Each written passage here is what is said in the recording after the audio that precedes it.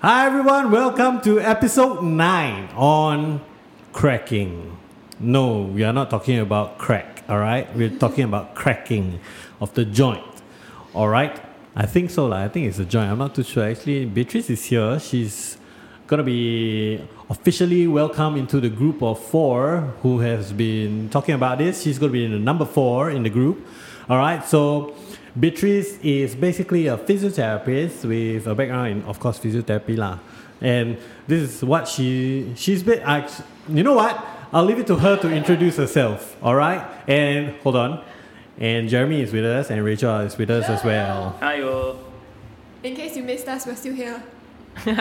All right, Beatrice, tell me more about yourself. Yes. Hi, hello. My name is Beatrice. I'm a physiotherapist in Singapore. I've been working for the past 6 years. I specialize in musculoskeletal physiotherapy and sports physiotherapy.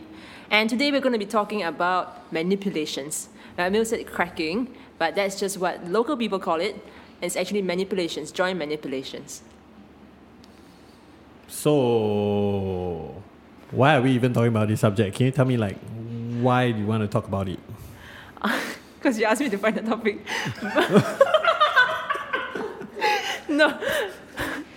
No lah, personal take. Why do you want to talk about it? Okay, all right. So I get a lot of patients coming in, seeing me, saying I have this neck and back pain. So should I be seeing a chiro? And I ask them, why are you seeing a chiro for? Oh, well, because they're going to crack my back and make it feel better. And then I'm like, okay, do you even know what this cracking thing is? And so a lot of people don't actually know what it is. And today we're going to talk about it, the good, the bad, the ugly, and the beautiful parts of it. And we're just going to do it in a discussion form. So yeah, shoot me with questions. Let's go. Okay, so I don't really understand what cracking does or what is cracking about. Can you just describe the process of cracking and something like that?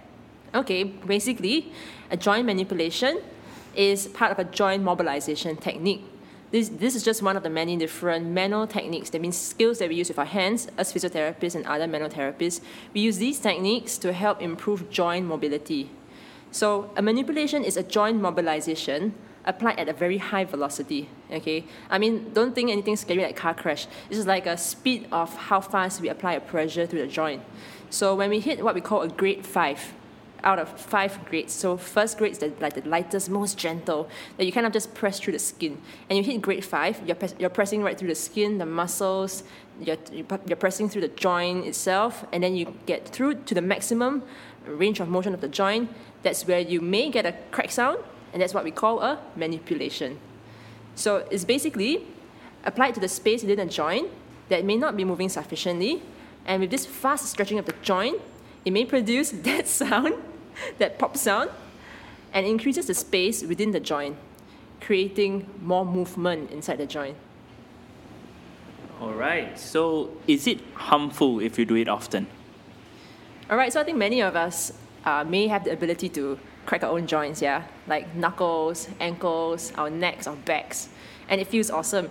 So how often is not safe? Well, my personal take on it is that if you're cracking your joints every 1 hour, every 2 hours, or if even up to 20 times a day, I think that is a cause for concern. So if your joint is moving well, it has good circulation, you shouldn't even feel the desire to crack it. That being said, I would say that anything between 5 times to 10 times a day is still okay, it's still alright. But anything in excess of 20 is definitely something you want to resist the urge. Right. Okay. So one more question for you. So if it's not harmful, right? And if it's not harmful, then why do some people say don't do it? Okay. So anything in excess is always bad, right? And when you're cracking a joint, when you're manipulating it by yourself, especially if you're doing it with your own self-created technique, right? Doesn't matter how you do it, but you're just trying to achieve that nice sensation in the joint to make you feel better, move better. Some people create their own techniques that are quite violent, and these violent techniques will put your joint ligaments, your tendons, or your joint capsules at risk of injury. You said violent technique, right? Yeah. What kind of violent techniques are there out there? Well, as a podcast, it's very hard to demonstrate. Describe a little bit lah. Okay. Try. So some people, when they want to manipulate their own necks, they kind of grab their chin, grab the back of their head, and just ring it right across. And you're like, oh my gosh. Okay, yes, I totally seen that a lot before. I totally know where you're coming from. Yeah, another one would be like the elbow. Some people just like kind of bend their elbow and they just like flick it right to the end, like super hard. Won't you like throw your joint out like that sometimes? Yeah, that's how people do get injured sometimes. And we do see people come in the clinic, they're like, I just manipulated myself and now I'm super sore and there's something wrong with my joint, help me fix it kind of thing. And we're like, I see, can you want to demonstrate it? Maybe not. Okay, I got a question. What does it feel so good to crack your joints? All right, so let's start with why do we even feel uncomfortable before we crack the joint? When the joint is very stiff under a lot of load and pressure, the fluids within the joint, yes, there are fluids within your joint, they actually provide cushioning, provide nutrients to your joint capsule and the structures around it. That joint is probably deprived of all that fluids inside, it's deprived of all that blood circulation. And it starts to like kind of dry up. And so you kind of feel this stiffness, this restriction in the joint, and it makes you want to do something about it because it's a very dull, deep ache. I'm sure some of you may know what we're talking about here. So when you manipulate it and you increase that space, you create, when you suddenly stretch the joint, you create this vacuum-like effect within the joint. And it kind of pulls all the blood and fluids into the joint. Some people think it creates air bubbles. And it just basically makes the joint feel happier. It kind of resets it back to the cushiony state that it used to be in, where there are fluids inside, creating that nice protection and nutrient and providing nutrients to the joints. So that sudden stretch also creates a chemical response, which it basically triggers the endorphin production from the brain. So the stretch taps into your neural system, to your nerves and your brain function, and the body senses that stretch and then triggers that endorphin rush, and the endorphins come out, and you're like, oh yeah, this feels awesome. So people can kind of get addicted to cracking their own joints in a way. Okay, so with all of that said, is it possible for we all to crack our own joints? Yeah, definitely. It is possible. Some of us already have been doing it day to day. Can I teach you how to crack your own joint? I could, but generally it's not something we do all the time, namely because a joint that is moving well, that is well supported by your muscles, well supported by the way you move, should not dry up all the time, needing you to crack it. As we mentioned, there's also the risk of straining your ligaments and making it looser as you keep cracking it from year to year. So let's not have to rely on something that does not give you any long-term results.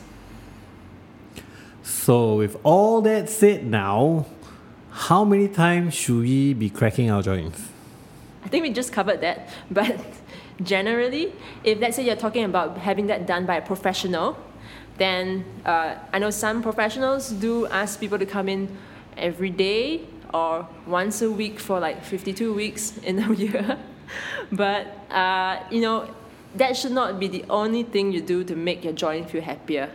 So if you need that short-term relief to enable you to move better, for you to be able to recruit better muscle control, then by all means do it in that session, but always follow it up with something more sustainable. Do you have some examples of what are sustainable areas that they could look at? Okay, so for a joint to sustainably feel good, you would actually need to have good mobility, which would be flexible tissues, and then need strength in the joint as well. So those tissues that surround that joint need to be strong enough to do what the joint needs to do, which is to be able to move while through bearing weight in your body. For example, let's talk about your back. Your back carries the weight of your upper body on top of your pelvis. So if you have a good, for example, core strength, then that core takes over the load of your upper body on your spine. So when you're walking for long distances like 2-3 hours, you shouldn't feel like you need to crack your back in between that 2-3 hour hike. Your muscle strength should be able to manage that joint control such that it doesn't cause it to dry up because of all that pressure going into it while you're walking. So at the end of the day, core strengthening is one, keeping your hips nice and flexible to prevent extra load coming in through when you're moving through your hips, and also being aware of your posture while you're moving, standing nicely, carrying your backpack nicely, lifting nicely. These are things that you want to take note to enable your joint to continue to feel great and not having to keep on relying on cracking it. All right. Thank you, Beatrice. I don't think we have any more questions, do we? No, I don't have. All right. So with all that said, thank you again, Beatrice, All right, and thanks for we'll having me. definitely have you on for more of these episodes. And Yeah. of course, we're not going to tell you what it is. You have to tune in to know what we're going to be talking about. So subscribe on Spotify, iTunes, download everywhere. We're everywhere, basically, like Android, iPhone, wherever. Go listen and share this with the world because the world needs to know. And if you're listening to all this, you're actually saving your life a little bit more, saving a little bit money too.